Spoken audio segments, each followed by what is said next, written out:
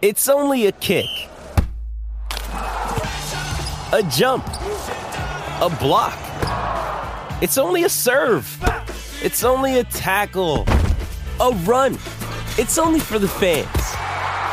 After all, it's only pressure. You got this. Adidas.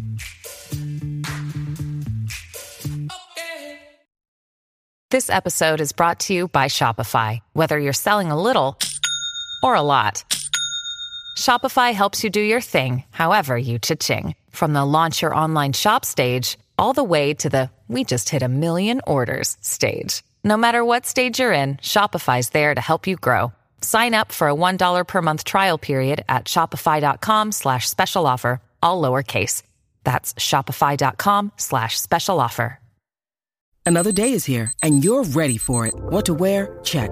Breakfast, lunch, and dinner? Check. Planning for what's next and how to save for it? That's where Bank of America can help. For your financial to-dos, Bank of America has experts ready to help get you closer to your goals. Get started at one of our local financial centers or 24/7 in our mobile banking app. Find a location near you at bankofamerica.com/talktous. What would you like the power to do? Mobile banking requires downloading the app and is only available for select devices. Message and data rates may apply. Bank of America NA, member FDIC. Hi everybody, this is the Cricket Badger podcast. Each badger marks the track with its own scent. His black legs are short but very powerful for digging. The name badger probably comes from the French word bêcher, meaning digger.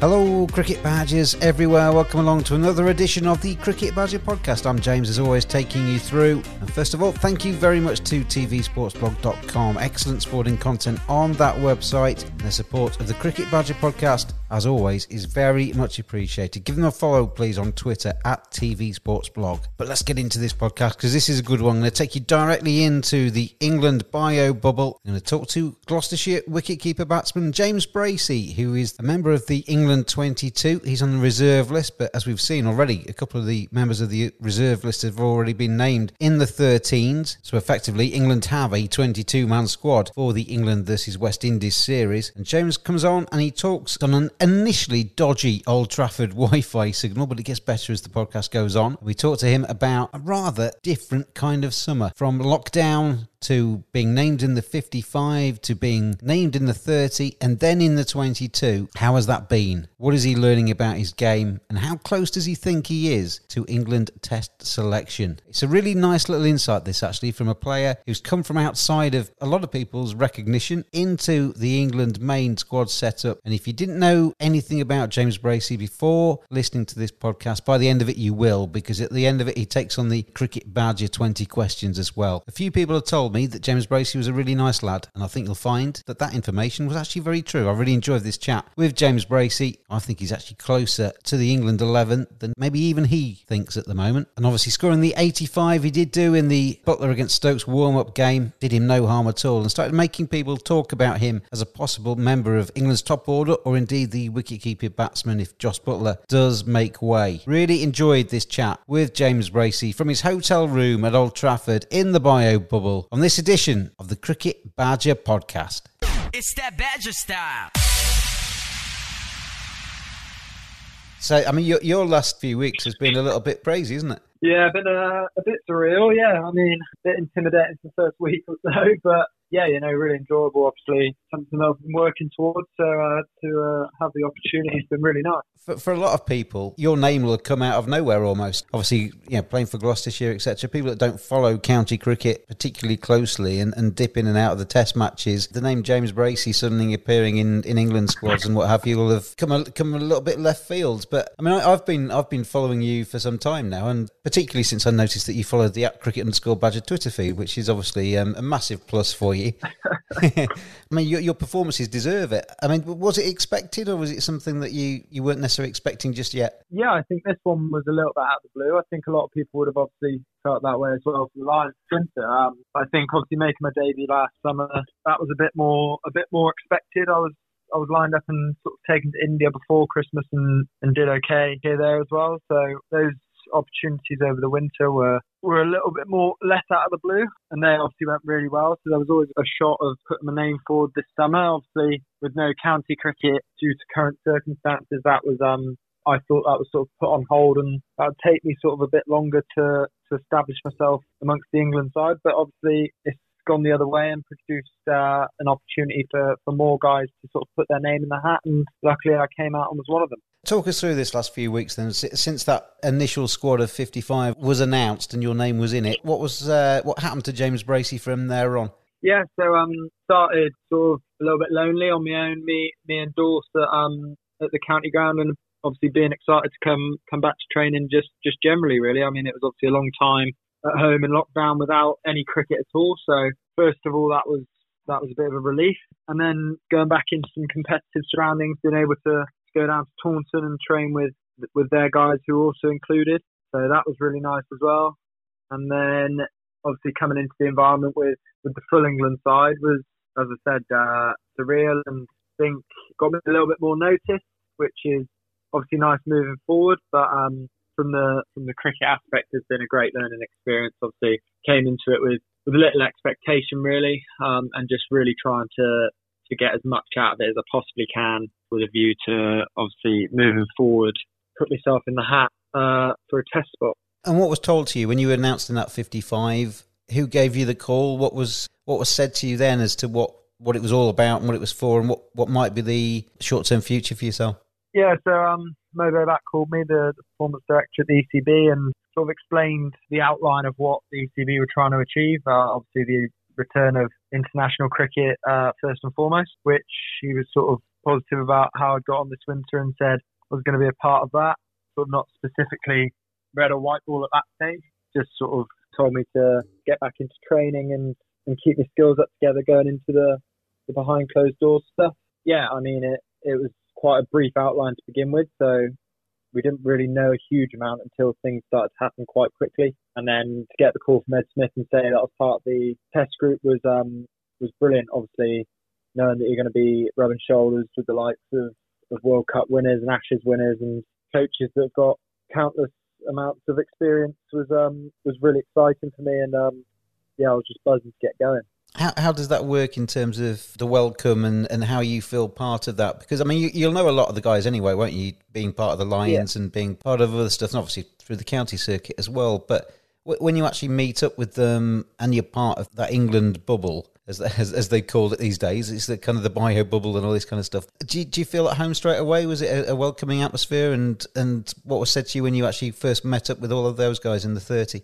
Yeah, it was a really welcoming atmosphere. Obviously, you have doubts and lingering thoughts sort of as you go into it. Obviously, with it being very different and sort of reduced social opportunities as well, it was slightly daunting, obviously. But I think that's just natural. The senior guys have been really good and really welcoming to me, and all the other the new lads into the group. So there's been absolutely no problems there, and I've instantly sort of felt a part of that. From a cricket perspective, it was just a case of I just really wanted to see where I'm at, really. Obviously, having played a lot of Division 2 cricket and a bit of white ball cricket, Lions cricket, it's always nice to know that you're in the best surroundings sort of possible to play for Test cricket. And I just wanted to see how I'd get on with that and sort of really where I'm at in terms of playing Test cricket in the next couple of years.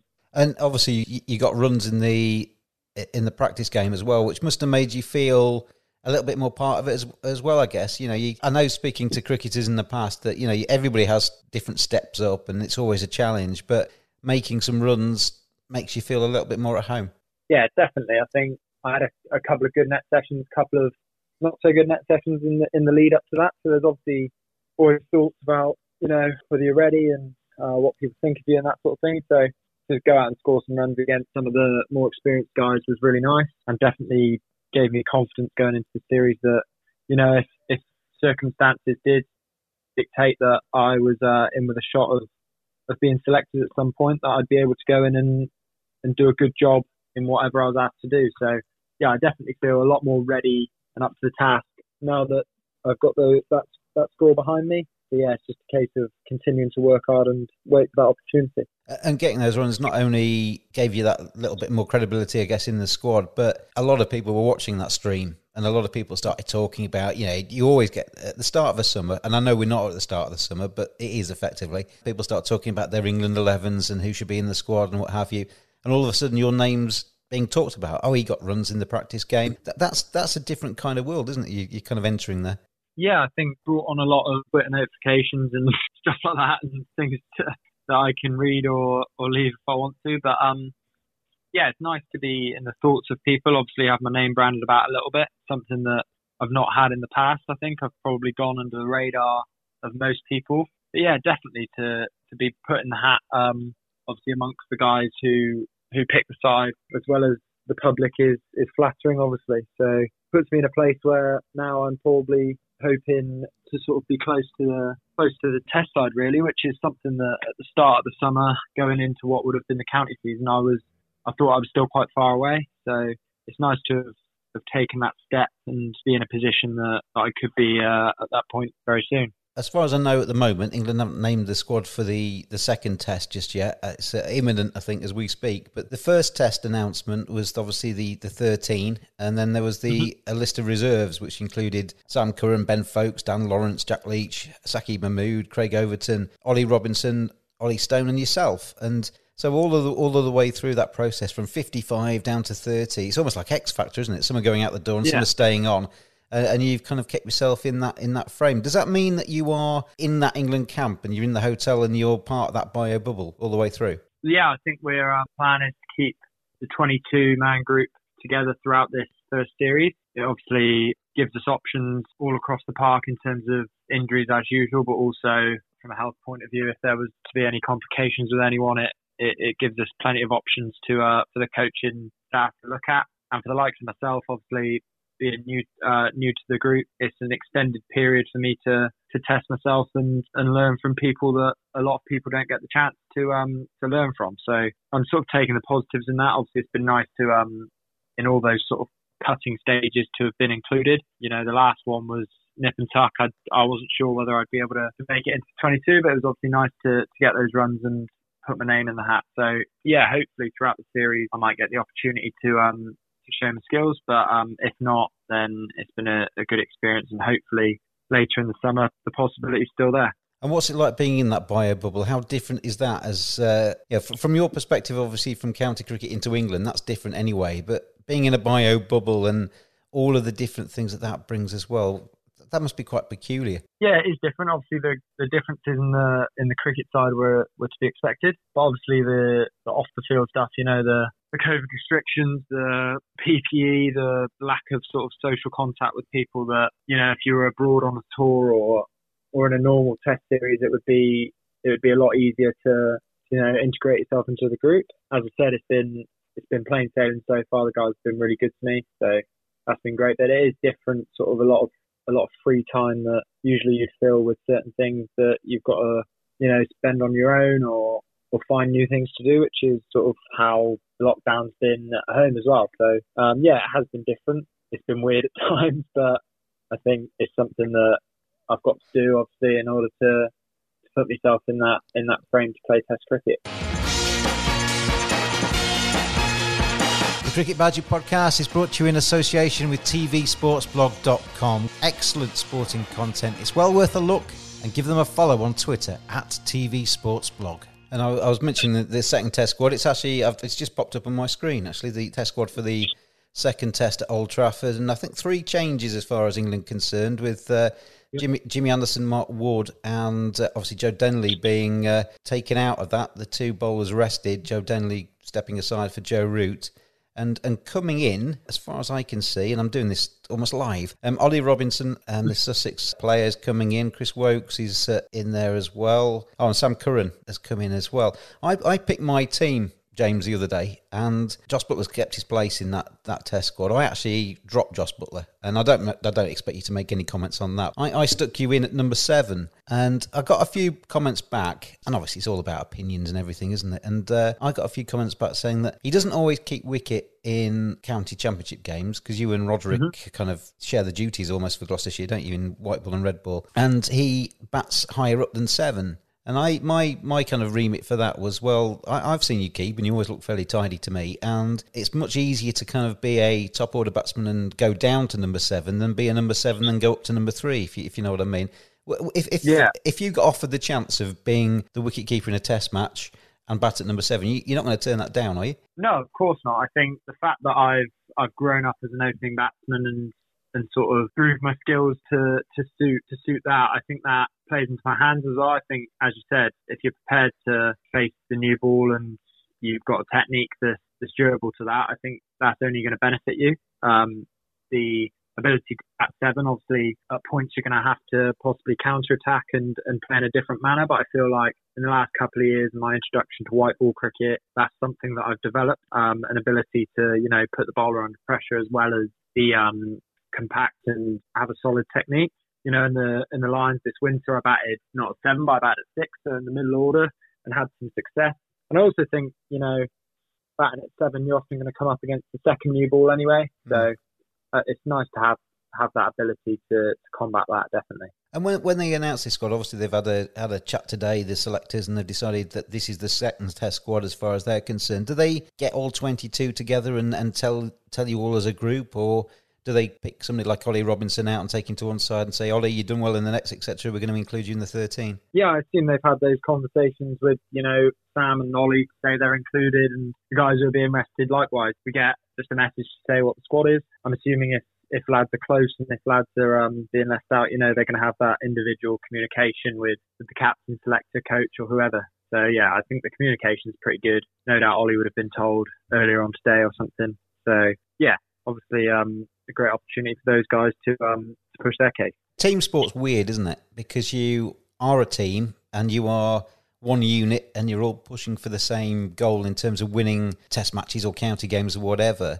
But inside that team, there's that rivalry for places, isn't there? And I guess you're all happy for Ollie Robinson. You'll pat him on the back, and if he gets his test cap, you'll say, well done, congratulations. But you also want to get in there yourself, don't you? It's kind of a strange dynamic, really, team sport, isn't it? Yeah, it is. Obviously, I think this group's been actually, it's been great. Guys sort of are out there for each other, and even if you've got someone, replacing you, or you're dropping out, someone's coming in, I don't see that there's any sort of animosity or anything like that. I thought the way, Stuart Broad being left out last week was, the way he expressed his disappointment was great, I thought, on Sky. So he's obviously disappointed, but case of, that's sport, and he's obviously hungry to get back in the side, and likewise the captain's justified his decision in the right way as well. So I think, it's a very professional environment. Guys making their debuts and being called into squads are congratulated, and guys like myself who are striving for those opportunities, we just keep working hard, and hopefully we can contribute to the success of the team at some point. It's weird to think, I'm part of a group that's representing our country, so you'd like to think that, and I know that everyone's striving to play for that. Has that sunk in yet? I mean, what you just said there, it made it sound like it hadn't really, that you're part of that 22 and you're carrying around an England bag and stuff, and it, depending on how they go with selection and stuff, it might be you next time. Yeah, exactly. It is strange. Constantly, just like, as you said, little things like wearing England kit, when last week's Stokes in a pre-match talks about, playing for your country, playing for the badge, and you're representing your nation, and it is strange. It's something that hopefully I can get used to and have a lot more of in the next few years. But yeah, still sinking in slowly, I think. I'm just looking on the ECB site. They haven't even got a picture of Ollie Robinson. They've got the squad pictures there, and there's just a shadow where Ollie should be. But congratulations to him on his call up to the 13. Whether he'll play or not, we'll find out tomorrow. But, I mean, you've got some very big names there. I mean, Ruti's come back in today, hasn't he, from having his second kid, etc. But you've got the Joffres and the Joss Butlers and the World Cup winners, as you say. How much of a chance do you get to pick their brains? Because, the big thing about cricket, and no matter what squad you're playing in, people that go around T20 franchises, you go on tours and what have you, and a lot of the role is to sit down with people every now and again and just pick their brains and find out what makes them tick, and if you can learn from them. Have you had that chance when you've been with England? Yeah, obviously a lot of experienced players as well as coaches, so it's nice to not only speak to them but just observe them in practice. I've sort of taken a lot from how those guys go about preparing and bettering themselves, and then obviously asking the questions about their experiences and how they like to think about the game is obviously something that's invaluable that you can't really get from anywhere else. So yeah, I've really enjoyed that. Couple of examples being, the way I've, in my first couple of nets, sort of keeping against the spinners and Root and Stokes coming in and obviously batting directly in front of me, and just looking at how they approach the game is quite cool more than anything. Obviously these guys are people that I've been trying to emulate for the last few years, and now got sort of first-hand experience of how they've become the players that they are, which hopefully, I can apply to myself and give myself the best chance to achieve the things that they have. So I'm just looking at the picture of Rooty on the ECB site, and I'll tell you what, he's been sitting in the back garden a lot, I think.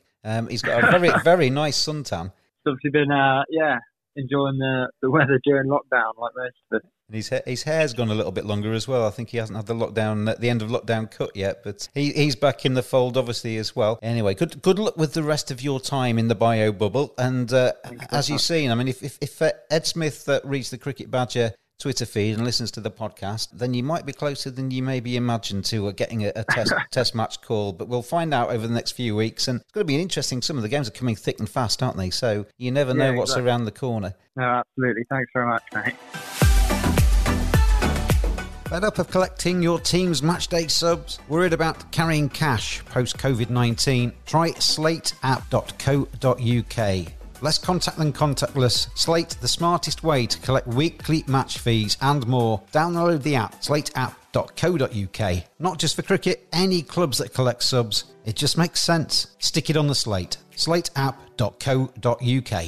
Cricket Badger Podcast 20 questions. Well, let's start with question number 1, then James Bracey, and we'll find out if you don't know anything about James Bracey. By the time he's finished these 20 questions, you'll know a little bit more potentially. Question number 1, though, James: if not a cricketer, what would you have done with your life? If cricket hadn't existed, where would life have taken you? I'd like to think, I'd do something with my uni degree, so sports science. So I'd have probably gone into psychology, maybe a master's, and then trying to do something within that field. I reckon.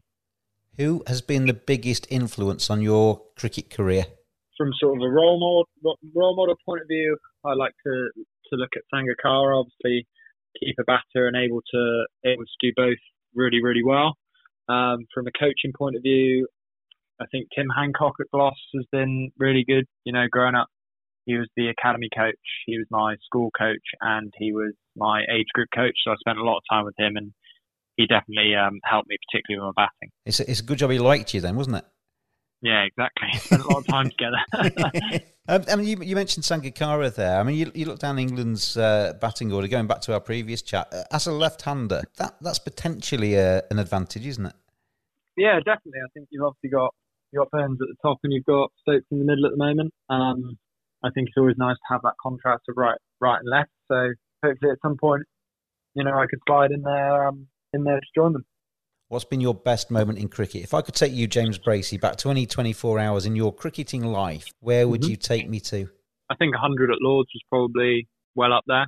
Championship game for Gloss, so I don't think many people get to play at Lords, let alone score 100. That feeling was pretty amazing. I'd probably put that near the top of the list.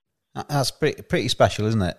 The home of cricket, and to raise you back there. Yeah, it was. I think we were batting for the draw as well, and I think to save the game and to score runs. I think it was one of my first, it was sort of in the first 10 games I played as well. So I think that sort of thing puts you on the map a little bit. But yeah, to stand there in the centre of Lords and raise your bat was pretty amazing. Your career, I mean, you're still a young man. I mean, there's a question on the 20 questions about bucket list for general life things later. But in terms of bucket list for a cricket professional, you're ticking them off pretty quickly, aren't you, really? You were fairly young when you got into the Gloucestershire setup. You've kind of taken things in your stride, Lions, and now into that England squad. It's moving at a pace, isn't it? Yeah, it's been quite a quick transformation in the last sort of 3 years. Sort of got to be aware that it's not always going to be high flying like that throughout. Hopefully, what is going to be another 15 years of my cricket career. But yeah, it's certainly been nice to keep ticking off those sort of accolades and making those steps up into different opportunities, and I've taken those opportunities pretty well so far. So hopefully when the next one comes, which will obviously be the biggest, if and when I'm able to earn a cap, hopefully I can do the same. We talked about your good stuff, and we've talked about this kind of meteoric rise, if for want of a better phrase. What's been your worst moment in cricket? Has there been a dark day yet in James Bracey's cricketing life where you thought, blimey, this isn't great? Pretty early on, before I sort of made the academy and stuff at Gloss, I was quite late joining that, and I had plenty of times where, I went to trials and played in trial games and training sessions and that sort of thing, and sort of been turned down and had to go back to the drawing board and just play sort of my club cricket and my youth cricket and sort of wonder what I needed to do in order to make that step up. That was sort of probably a tough time, and I think that's why a lot of lads at that age turn to other things and express other interests, which luckily I didn't do, and I kept working hard and kept my head down. But yeah, that was definitely tough as a young lad trying to make your way, and being told no a few times is quite tough. Does that make you stronger? I mean, it's cliche, but bad experiences, you tend to learn from them and maybe get a little bit of more of a drive to actually prove people wrong. No, absolutely. I think at some stages I've sort of learnt the hard way. I think I didn't have the exposure to what a lot of lads did growing up, and I've sort of had to become a different route to a lot of them through the uni scheme and scoring runs in club cricket in order to earn those opportunities. But I think that it has made me stronger, and I think it's forced me to learn my game a lot quicker than maybe some lads do. So definitely has had its benefits as well as its downfalls. You've already mentioned Kumar Sangakkara, so we'll take it as read that he's one of these. But who was your cricket hero when you were a youngster? Who was on the poster of James Bracey's bedroom wall? Yeah, so he would be up there. Love watching Adam Gilchrist. Love watching, Alistair Cook and Graham Smith, not from sort of an eye-catching point of view.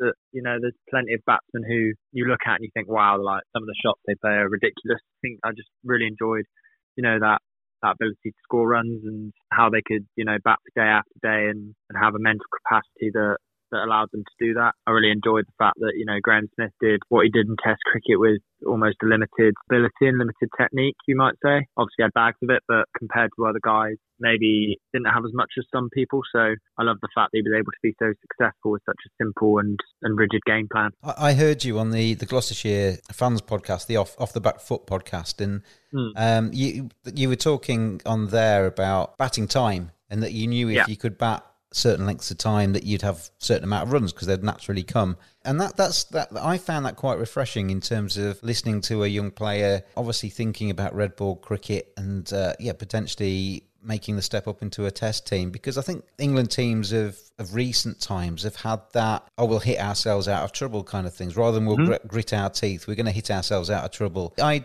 did a bit of research, I think it was last summer actually, where I wanted to try and find the batsman that had batted the longest in first class cricket in England and who could get their heads down and actually occupy the crease. And Sam Northeast was right up there. But one of your teammates at Loughborough Uni was at the top of the list, Hassan Azad, Leicestershire batsman. I've not seen a lot of Hassan. He follows the @cricket_Padgett Twitter feed as well. But tell me a little bit about him, because he interests me because he's getting runs and he's also staying in for a long time. And I think that's a really good trait. Yeah, I think I played with Hass for a few years at Loughborough, and I just think he's the most driven lad you'll ever meet. I think come onto the county circuit quite late, having played a lot of twos cricket, a lot of uni cricket, but he's always been really meticulous about his game and being the best version of what he is. I think he's got a game that is 100% his, and he does everything to suit his strengths. He's really patient. He leaves the ball really well. He lines up the ball really well. He's got a really compact defence, and I think he's built a game around that rather than working from expansive back in, which I think has suited him really well when he's gone to Leicester. Yeah. I think, but then you don't want to take away from the fact that he's got a lot of scoring options as well. He always did really well in one-day cricket when we were playing uni stuff. He's got really good wrists. And he's able to, hit the ball in unconventional areas, which I think is why he's been so successful in his first year or so, is guys haven't been able to sort of work him out really. But I've no doubt that once guys, see more of him, he'll be able to combat any challenges that are put in his way. And I think he's going to be really successful in the next couple of years. Podcast listeners, that is a perfect example of why it's always good to ask a player about somebody else rather than themselves. Because that was a great answer. But you very rarely get cricketers actually bigging themselves up, really. But that was a really good answer on Hassan Azad, and he would never probably given me that answer if I'd asked him the same question. So it's actually quite enlightening. Going back to yourself, though, I mean, the process behind that question initially was kind of batting long. You'd be a very different number 7 if you if they went down my route and played you as the wicketkeeper batsman at number 7, if Joss did lose his place in that Test side, Joss is in there. I mean, a lot of people, one of the first names on the team sheet when it comes to white ball cricket, he was initially picked in that Test side to potentially take the game away from oppositions if the platform was there. But you would be more of I was going to say safe pair of hands, which is a bit corny when you're talking about a wicketkeeper batsman, isn't it? But somebody that was a little bit more traditional Test player, traditional Test batsman. Yeah, I think wherever I bat in the order, I'll go with my own method. I think I like to say accumulate runs rather than go through spells where I really get on top of a bowler and take them down as such. So yeah, I'm looking to rotate strike and score in my areas. It's not going to be as expansive as some people, but I'd like to think that I've got a well-rounded game and I've got the ability to score around the wicket. But yeah, definitely I think more of an accumulator rather than a destructive counter-attacking batsman that some of the other lads might be. If you could trade lives with any current player for a day, you live in their skin, you experience what it's like to have their skills and their lives. Who would you like to jump in the body of and play like them? Well, I think if it was going back to last summer, you'd want to experience what Ben Stokes did. I think he did some absolutely ridiculous things, last summer and increased the profile of cricket generally, really. Obviously, what he did in the World Cup final, what he did at Headingley, some of the stuff he's done, bat, ball, in the field, But I'd just be really intrigued to see what it'd be like to be Steve Smith, what goes through his head, really. Obviously, just completely off the scale technique that's just really effective, and obviously he loves cricket and he just constantly is thinking of ways to improve himself. So it'd be nice to have a taste of what he's thinking. He is the typical cricket badger, isn't he? He's basically just lives and breathes the game. I mean, if he's number 10 on the scale, where would you put yourself? Are you somebody that thinks about it all the time, or do you like to get away from it as well? I wouldn't say I think about it all the time. I'd say that I'd consider myself a badger, definitely. I do love cricket, but I think to some extent most guys have to be if you're going to do it for a living. I wouldn't say I constantly think about it. I do like to do other things and try to take my mind off it for the most of the time. But yeah, I certainly like watching highlights and scrolling through Twitter and seeing what people have got to say and stuff like that. I do love following the game as well. Yeah. Do you shadow bat in the shower like Steve Smith does? Absolutely not. No, I like to keep, especially when I'm away at home. You might find a bat around the house or something, but when I'm away, I like to keep all my cricket kit out of my room so that there's no temptation, so that I can just chill out and sort of relax a little bit. Just going back into the bio bubble stuff, did you know Ben Stokes before linking up with the 22? And yeah, because I mean, I'd imagine if you didn't, then you're a bit in awe of somebody like that, aren't you? Yeah, I'd played against him once, but that was a couple of years back for Gloss, and I don't think he would have remembered who I was really. So no, I'd heard really nice things about Ben. I got a text from him a few days before we came in, just sort of saying, welcoming me, congratulating me for being involved. So I thought that went a long way in terms of helping me out, and I thought that was a really good move from him on his part, obviously as one of the senior players. But yeah, turning up and seeing your name on the training sheet in a group with Ben Stokes is definitely a bit weird. I mean, you watch him on telly, he does all those heroics, and then the next thing you know, you're actually in the same room, in the same kit. That's quite a big jump, isn't it? Yeah, and I think that's gone a long way in showing me that, I'm really getting close now, and it's a case of those when I do next play, whether that's for me county or for England, I'm really close to achieving what I've always set out to do, which is a really nice feeling. I'm going to put you in charge of world cricket for a day, or even county cricket for a day. What one thing would you change or introduce to make the sport better? Good question. I don't know. I'd quite like to play 5-day cricket in championship cricket. It's obviously logistically not as feasible, but I think, it'd be nice for guys who are playing county cricket to get a real taste of what that extra intensity is like. And obviously it would prepare people more so for Test cricket. I think that would be pretty good. Obviously, understand that why it isn't, but it would be nice to have that taste before you take the step up to Test match cricket. There's potentially an argument there to say, so I like that answer. I mean, there's a lot of people saying that it should go down to 3 days and go back to how it used to be, but and the hundreds kind of shortening the game and everything's getting a little bit more bite-sized. But yeah, potentially you could actually have fewer county championship games in the season, but make them 5-day and make them all count and make them more significant. Yeah, definitely. I think, a lot of people would want it to go the other way. But I think a lot of that in county cricket especially probably goes down to the types of wickets people are preparing in order to get results. And I think if it was 5-day cricket, it might go the other way. And hopefully, you could produce pitches that produce games that go the distance, which we've seen a lot of in the last year in Test cricket, and it really is. It's great viewing. So hopefully, at some point, I'll get to taste that. It would really get batsmen building in innings and encourage spinners to get more help on days 4 and 5, wouldn't it? Yeah, exactly. I think in that aspect, obviously having played in Division 2, which is slightly different, you don't see spinners having that much of an effect a lot of the time. Obviously in Division 1, it's starting to take its toll. But yeah, in terms of, producing order batters for the Test team and spinners for the Test team, it would certainly increase the amount of those in county cricket. The next question I often ask to people, for an example, I asked this to Chris Nash the other day, the Notts opener. I'm asking it to you now as a 23-year-old. So the kind of the distance between you and being 14 isn't quite as long as it was for Chris Nash. But if you were starting your career now and you could send yourself a message and you were 14, is there any advice that you'd do to do things differently? I mean, we talked about things moving at pace and everything's gone pretty well for you, hasn't it? But is there anything you'd do differently if you could give yourself, as at 14, some advice now? I don't know if there's anything I'd do differently. I'd just try and reinforce some of the key things that I like to try and stand by, really. Obviously always work as hard as you possibly can. And I think sort of opportunities are really a really big thing, which I probably wasn't aware of back then. Every small opportunity you get to play up an age group or play in an academy game or play, with guys who are older and wiser and better than you, or train at a certain level. Just try and take every opportunity you get. I think all your experiences are gonna help you at some stage, and you might come across that one learning experience that changes the way you think about the game and could transform your game. So I think just try and take every opportunity you come across. They say rock stars want to be sportsmen and vice versa. It appears to me that all cricketers want to be footballers if you watch the pre-match warm-ups. But if you could have been famous doing something completely different, what would you have chosen? Growing up, I always wanted to be a footballer. I played some academy football growing up. So that was, when I was much younger, was an aim of mine.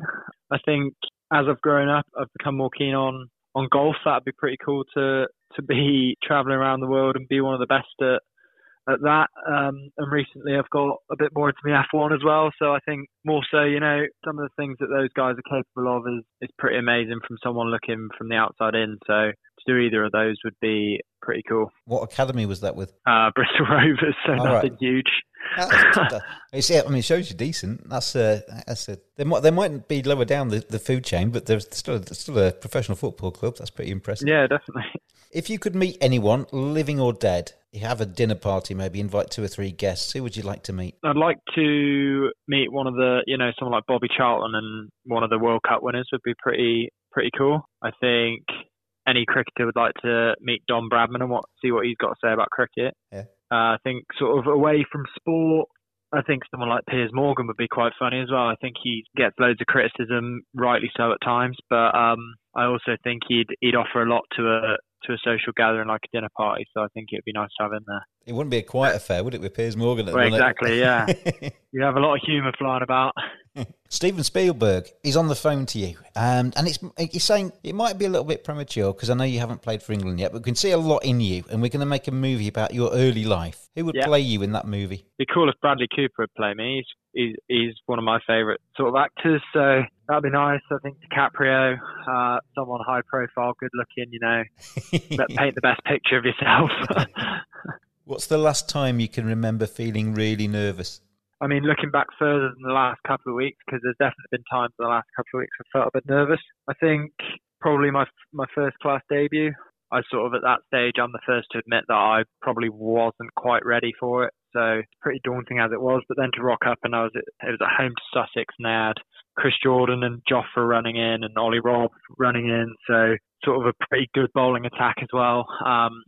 And yeah, I was absolutely just cacking myself, really.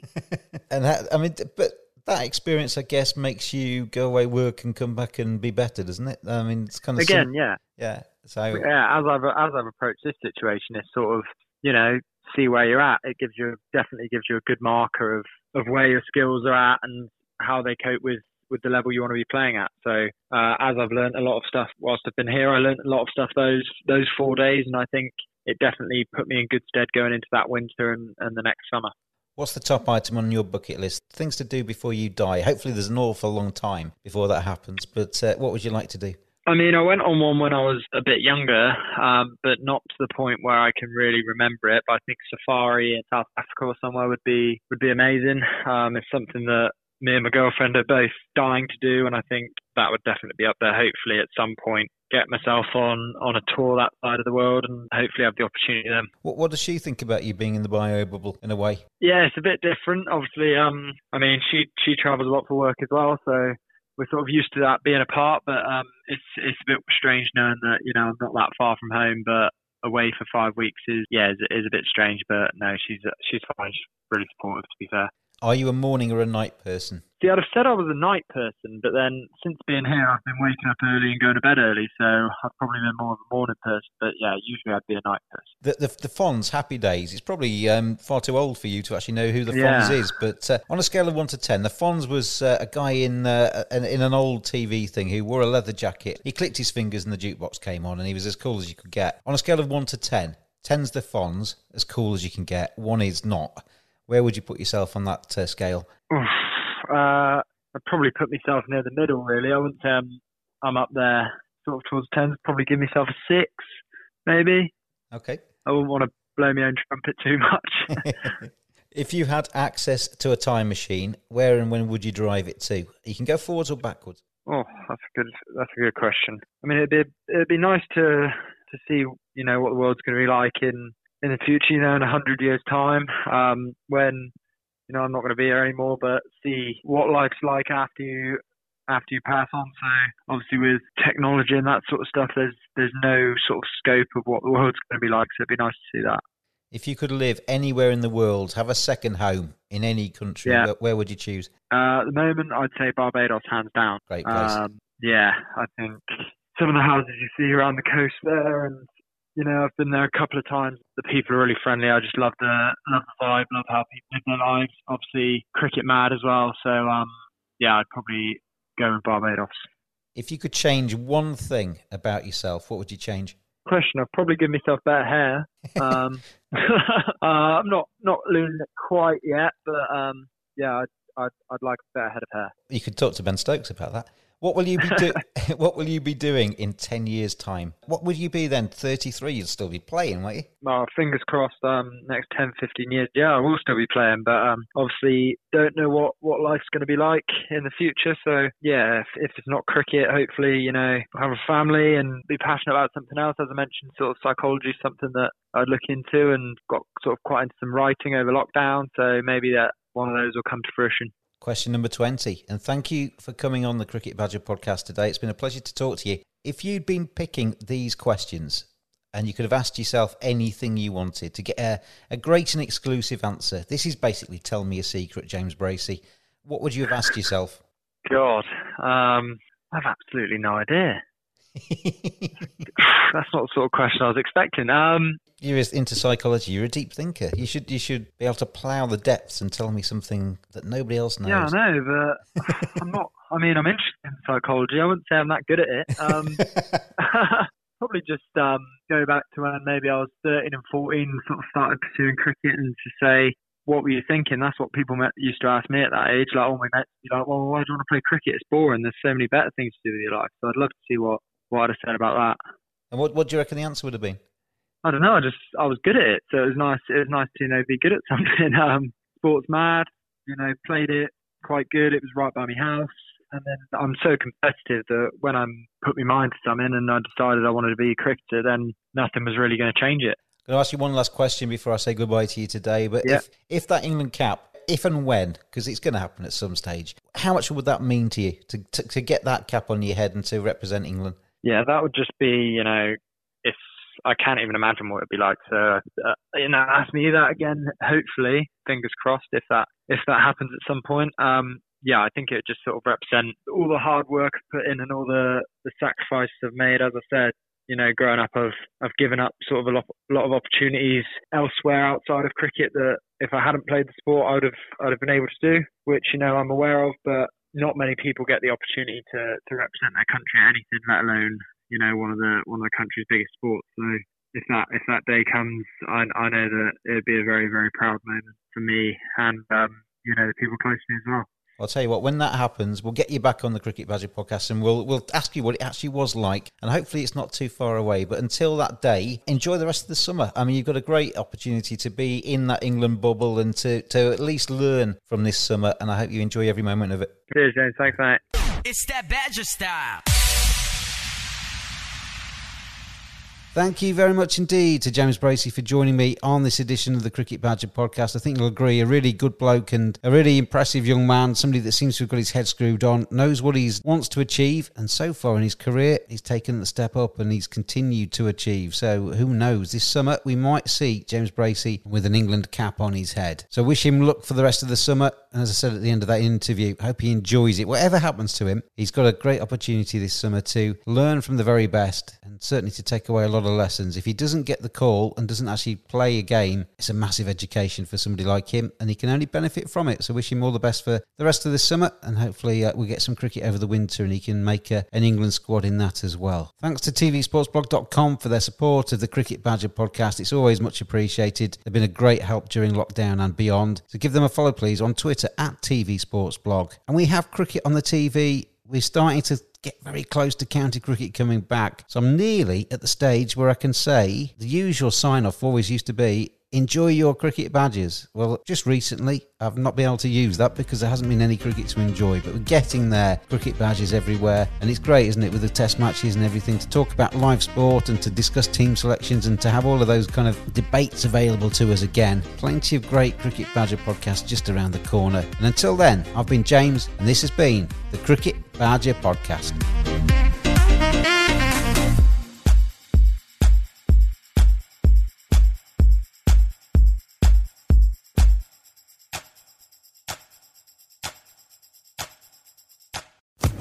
Social Podcast Network. With the Lucky Land Slots, you can get lucky just about anywhere. This is your captain speaking. We've got clear runway and the weather's fine, but we're just going to circle up here a while and get lucky. No, nothing like that. It's just these cash prizes add up quick. So I suggest you sit back, keep your tray table upright, and start getting lucky. Play for free at LuckyLandSlots.com. Are you feeling lucky? No purchase necessary. Void where prohibited by law. 18+ terms and conditions apply. See website for details.